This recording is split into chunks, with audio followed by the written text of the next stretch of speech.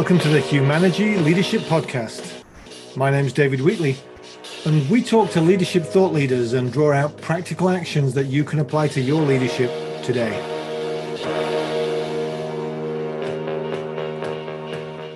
My guest this week is Jeanette Storsky, who is the CEO of the Association for, I have to get this right, Outdoor Recreation and Education, AOR, which is based here in Michigan, but supports outdoor recreation education leaders throughout the nation, and is an association for an industry association.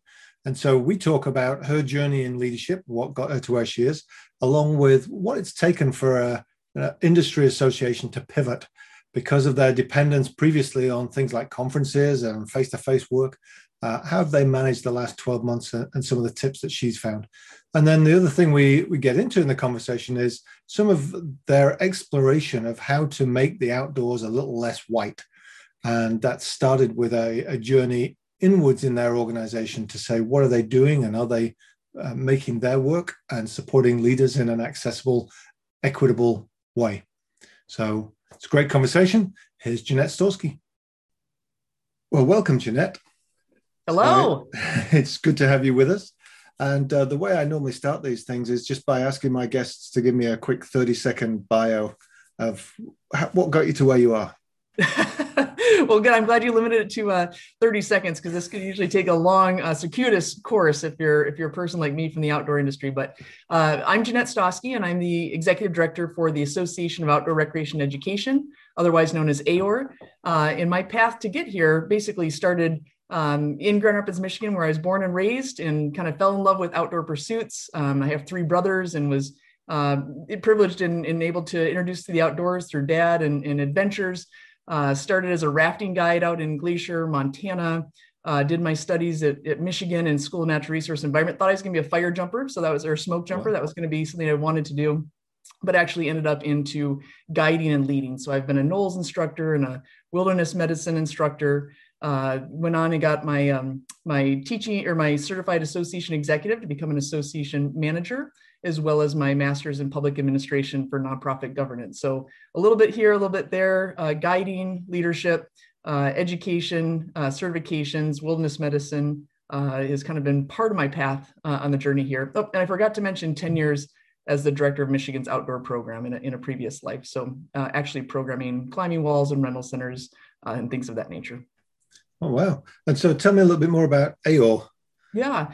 So AOR is the correct pronunciation, and I serve those who facilitate outdoor recreation and education. So if you're on a college or a military garrison, K through 12, or basically taking people outside. So can think about rafting or hiking or canoeing or dog sledding. The people who are leading those activities, both the practitioners or the academics who are studying leisure or recreational studies, are members of my association. So my job in service to them is to help them be their best by providing them tools to career advancement and professional development, advocacy work and networking, as well as communicate to the National Park Service or the Forest Service or guides and operators challenges that my members are facing as a collective whole. So it's all about trying to help those get people outside and do that work well. So it's an industry association for an industry that's really outdoors.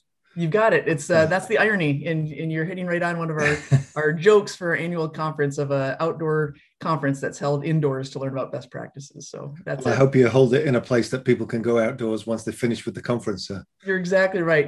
Through the years, I came to learn that people are doing the pre conference and the post conference. Hitting the slopes or going on the rivers and taking those adventures. So that's definitely part of our industry. Well, that's cool. And deep down in my background, my undergrad is in outdoor and environmental education. Oh, fantastic. From a tiny little place called Charlotte Mason College in the north of England, which is now part of the University of Cumbria. I love it. And I went there simply because you could actually specialize in whitewater kayaking, sailing and climbing. And that was part of my degree. So I love it. Well, so you should be a member. I think I am. So I kind of understand the history of the background there a little bit. But so how does your history as a outdoor, national outdoor leadership leader and things like that, an enthusiast for the outdoors, show up in your leadership of an association that's got an office? Yeah, Well, that's part of the fun of the work is in order to help people be at their best selves. I might have to sit behind a desk or do some travel or public speaking to help elevate it, right? So because my members work in places that have no safety nets, and because nature is wild by definition, or can take those forms of judgment and decision making in an ever changing landscape. The weather changes, the people change, the dynamics change.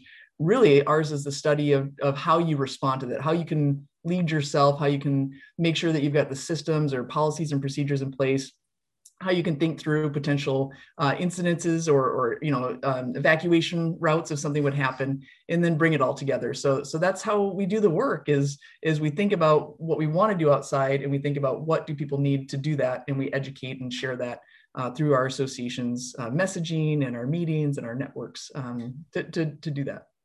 So that's fascinating. One of the interesting things that tweaked my fancy in terms of talking to you was everybody's had to pivot in the last 12 months through the pandemic. And as an industry association, most of your work is done around gathering people for conferences and education series, things like that. What are some of the things that you've done to engage and keep engaged your stakeholders while you can't go to Boulder and have a conference? That's a great question, and I'd be lying if I said it wasn't, and it hasn't been painful, both for myself or for my membership. And so, I think that as an outdoor educator or a leader in that space, there is a tolerance for ambiguity. There just has to be by nature of our work. And so while we are people who convene and build community, just like you said, around a campfire or in these outdoor spaces, and we've not been allowed to do that. And I have to say, my membership, some states have stayed open. So some states are operating as they've been for the last 14 months. Others, like where I am here in Michigan, have had different challenges or have not had the ability to travel or to get access to these permits. So we've tried a whole variety of things. We've tried to make ourselves more accessible through virtual conferencing, through recreating socials or events or meetups. We've been trying to think about issues that we know are challenging. So bringing in state offices or, even we had an epidemiologist come on and talk about, okay, so how do you manage a group of people in the backcountry if you don't know if people have been exposed or not before you even start the expedition? And so those are kind of some of the conversations we're having. And the irony I have to mention, David, is that more people want to get outside today than have ever wanted to get outside today. However, there are these barriers to getting them out, right? So the regulations and policies and procedures, and with all the job changes last year, a lot of the guides and outfitters had to find other work because no one could. So now we're seeing how that's going to impact our industry. And myself and my team are thinking about, what do my members need that may have been different a year ago? Right. Do you see a lot of those people coming back into the industry, or do you think you may have lost a good section of them? Yeah, that's a great question. I think that's something that we're kind of grappling with. We would like to say that people would come back, but the reality is that the work that my members do is often seasonal. It's often, 3 months for the summer season or 3 months for the winter season. And part of the challenge is that lifestyle. And so now that that's been laid bare, people have found other ways to shore up those gaps or to make a new living. So we'll be curious, how will that shift the whole industry, and can we make it more attractive to work in outdoor recreation education in a more sustainable way? So sometimes when you have problems or challenges like this pandemic, it's a great opportunity to really look at and lay bare some of these things that we've tolerated that maybe have been intolerable for a long time. Have you got some examples of that? Because I think that's something that we've all had the opportunity to do. It's been really a great opportunity in the middle of a crisis, isn't it? To just stop and say, can I do this differently? Yeah. And how do I do it differently? And the people who have pivoted that way have been very successful. Yeah. What are some of the things you've worked out how to pivot to? Yeah, I think you actually just mentioned the crisis. And so I think early on, I had read a quote, never waste a good crisis. And that's actually been kind of my driving motto this last year plus to think about. And I think I mentioned, again, what has been laid bare, why have we been doing the work that we've been doing, and does it make sense to continue?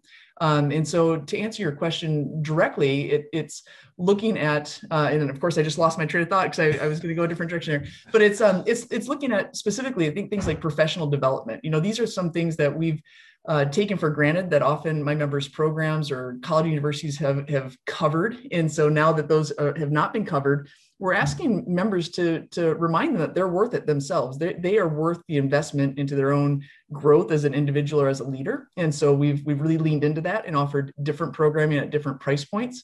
We talk about how does this connect to a more inclusive outdoor space? And I know that we've talked about or we will talk about some diversity and equity and inclusion. But, this is especially in light of the trial this week and activities across the nation that have been ongoing that many of us who have had privilege have not had to really see or engage with, we're now facing. So even our structure as an association, associations are built on kind of white supremacy and who can participate and who can volunteer and who has disposable time and money to contribute. And so now we're having to look at what is a sustainable financial model for this association that's not based on things that we historically maybe trumpeted and parroted and said that this is what it's meant to be. And so how do we do that? So we don't have all the answers right now, David, but we're asking those questions and having candid conversations that we've never had to have, to be quite candid. We've been able to avoid it. You can just keep on doing what you're doing,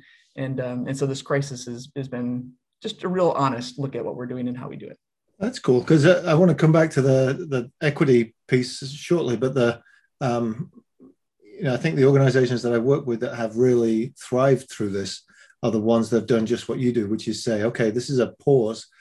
This is a chance for us to stop doing the tactical work and start looking and saying, let's go down to our bones, if you like, and see whether there's a reason for us to still exist. And if so, let's tweak that based on the fact that we're starting from ground zero.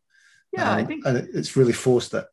I think you're right. And I didn't mean to cut you off there, but I was thinking about some of the things that hold back an association, is some of that groupthink, or when people have a certain amount of power and maybe disproportionate inside of a thing. And we keep on doing those things to maybe appease those loud voices or to just stay the course because it's comfortable. And change is hard. And people historically don't like to go through change, but they like the results of it. And so through this pandemic, when we've looked at the ways that we've operated, I think that's been one of the exciting things, is to say, should we put our energy there or not? And what is that return? And are we serving the entire membership or just a small segment? And so I think that's, again, it kind of goes to that equity piece, but it also goes to time and energy and capacity. And those are becoming the commodities that we're talking about now. Right. And you also have some of the same issues that everybody else has, but it seems like it's mildly amplified. If a manufacturing plant has a COVID exposure, they just send people home and put somebody else on the machine. If you're starting a river trek through the Grand Canyon and you discover somebody's coming down with symptoms, what kind of things do you do then? Yeah, that's a great question. So, that all kind of goes on to hopefully the policies and procedures before coming on site. So again, once you're in the backcountry, if you have people who have not been exposed, it's a perfect spot to be because it's a contained bubble. But in that way, I think it would be how do you create that evacuation process and get people out, following just as you would an accident or another near miss, and then get people to the medical care that they need. But then of course they're all vectors at that point, so you have to kind of think about how you would reassimilate in those different situations. That's been curious. The greater impact I think that we'll see is that this calendar year has meant that a whole level has not been able to become trained or certified or have that exposure. So as leaders, if we haven't had a chance to go through that, running an outdoor program is like taking off an airplane. You still have to go through all of the check steps if you've got 10 people on board or 100. And so our scale can have a really huge financial impact. So what my members will experience coming back to campuses this year is not having trained staff. And so will upper administration allow those programs to stay? Or is it easier to, in a financial crisis, just say, well, we don't want to have to start the plane back up because we have, we'll need 18 months runway literally to get going again. So right. I think those are the things that are more going to be the impact of this virus. That's a concern if we lose that kind of thing because of the up ramp that's required. And I've been trying to update my first aid qualification for the last 12 months. And I see that there's some people starting to do it online, and it feels like I don't want to be certified to do CPR online.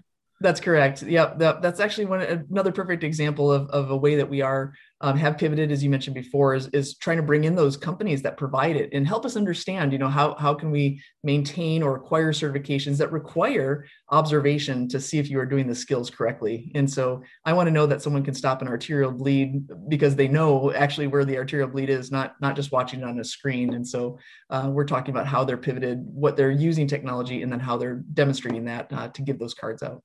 So you're actually doing it online and doing it in a way that makes you feel comfortable?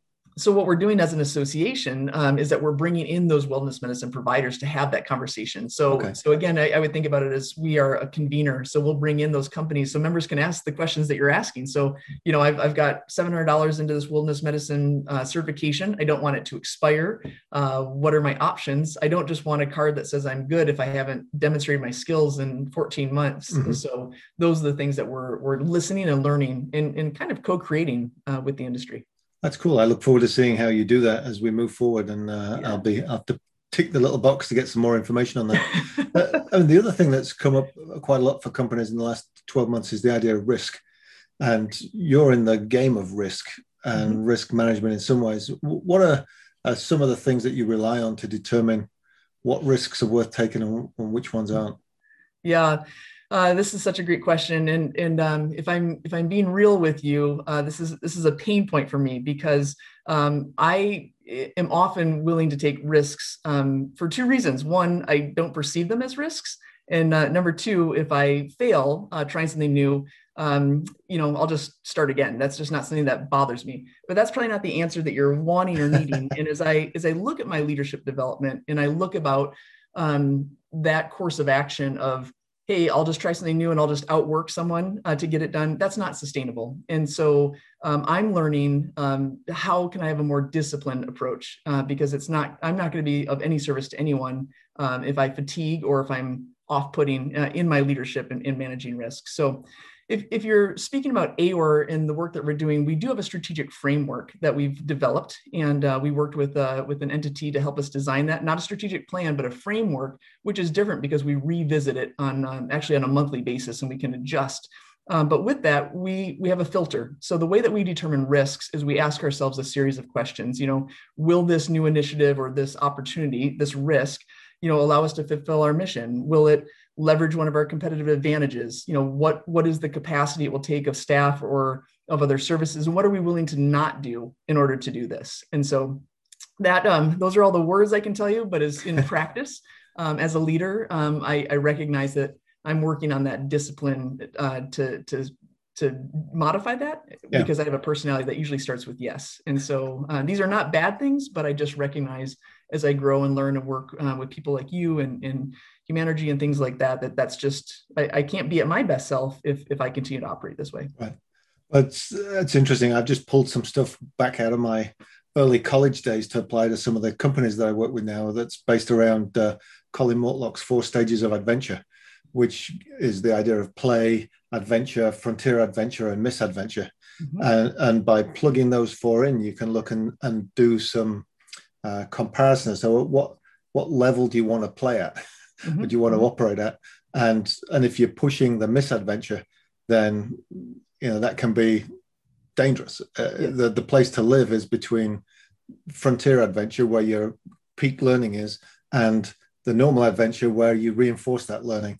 And it's been interesting to take the adventure world and plug it into a company and have them say, oh yeah, we operate here too much and we're in play too much and we need to push ourselves.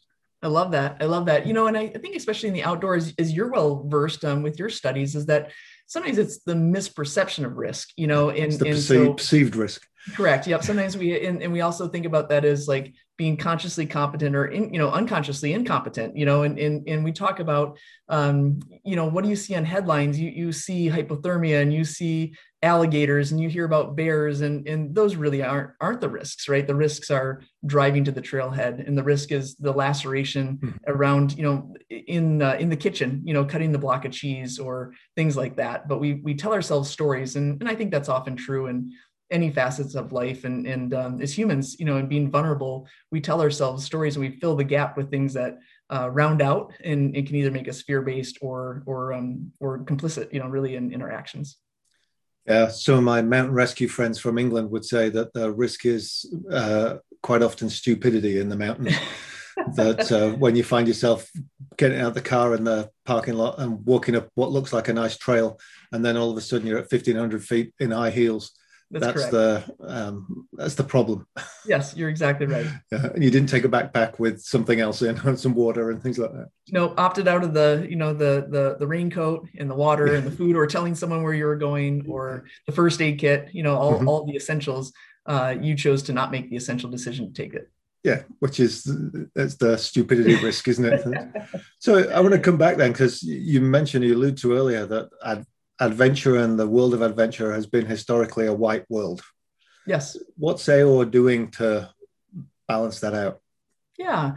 Well, I think first of all, recognizing, I'm a white leader of an institution or of an organization, and with that comes inherent privilege. And again, many of the things that I benefit, the structures and systems, are some things that I'm increasing my awareness of how that's impacted both my perception of the world and my biases, and how I'm leading. So AOR is doing a couple of different things, and we're trying to make this really transparent on our website and in our work. But really, we're settling on the internal work as an organization. So that would be exploring, our board of directors, our policies, staffing, organizational culture. Where are we? What have we done? What have we not done well? How can we improve? We've got a Jedi task force.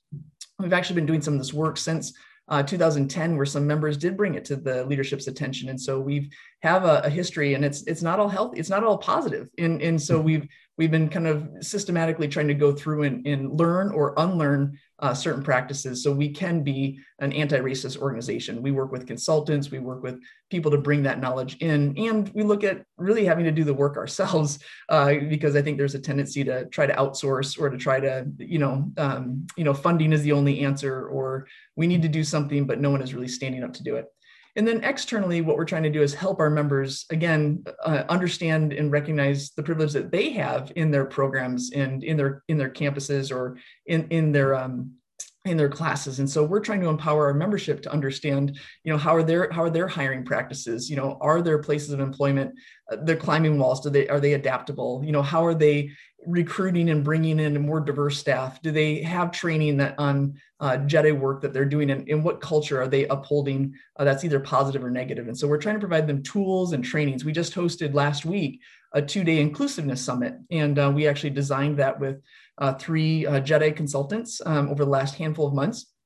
And we tried something really different, David and I, and if I can just explain it, we brought in different leaders. We had 4 sessions, and each session was on a different topic. One was on the outdoor industry as a whole.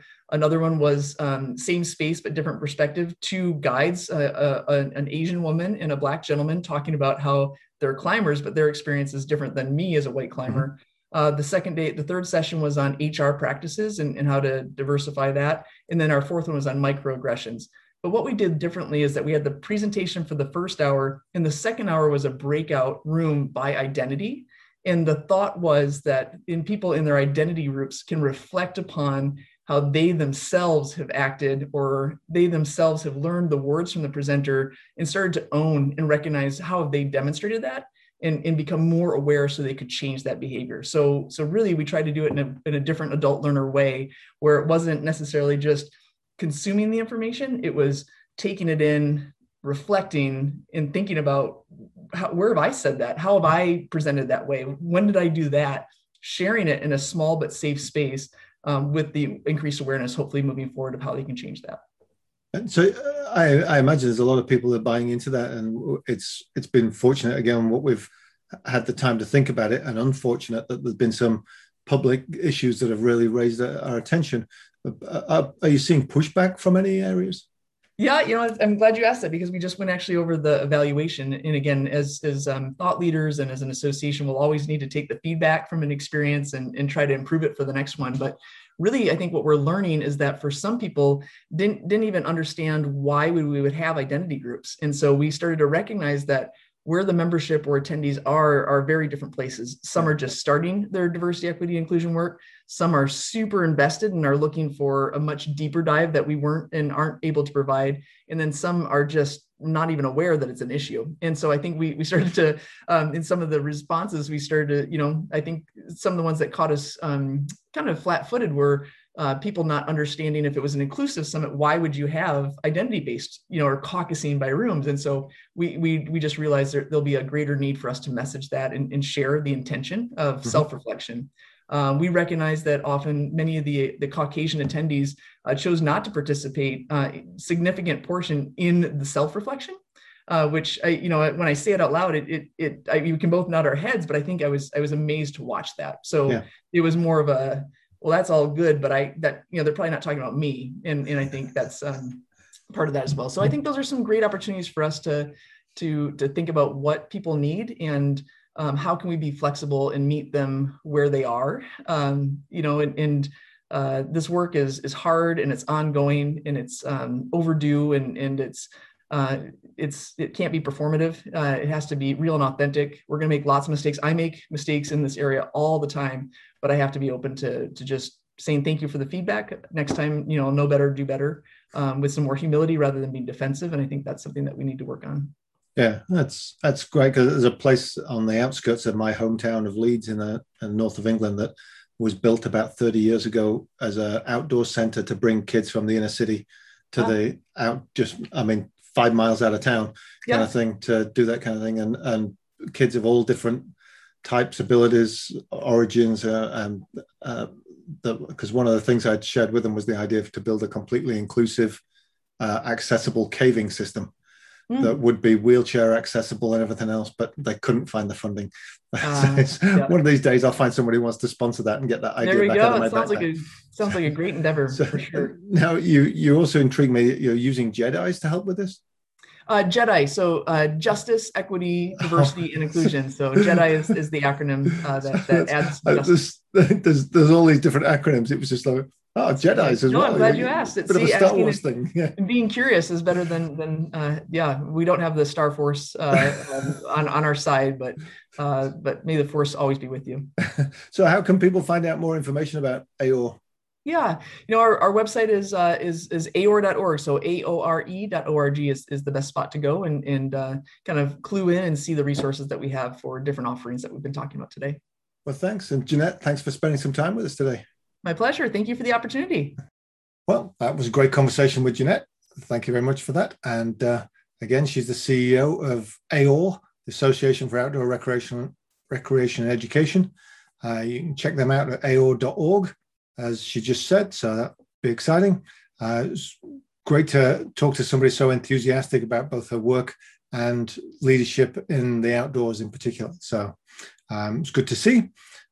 Quick reminder, if you are interested in Chapter 9 or Chapter 10, the supplemental chapters to What Great Teams Do Great, send me a note. I'll point you in the right direction. David@humanity.com.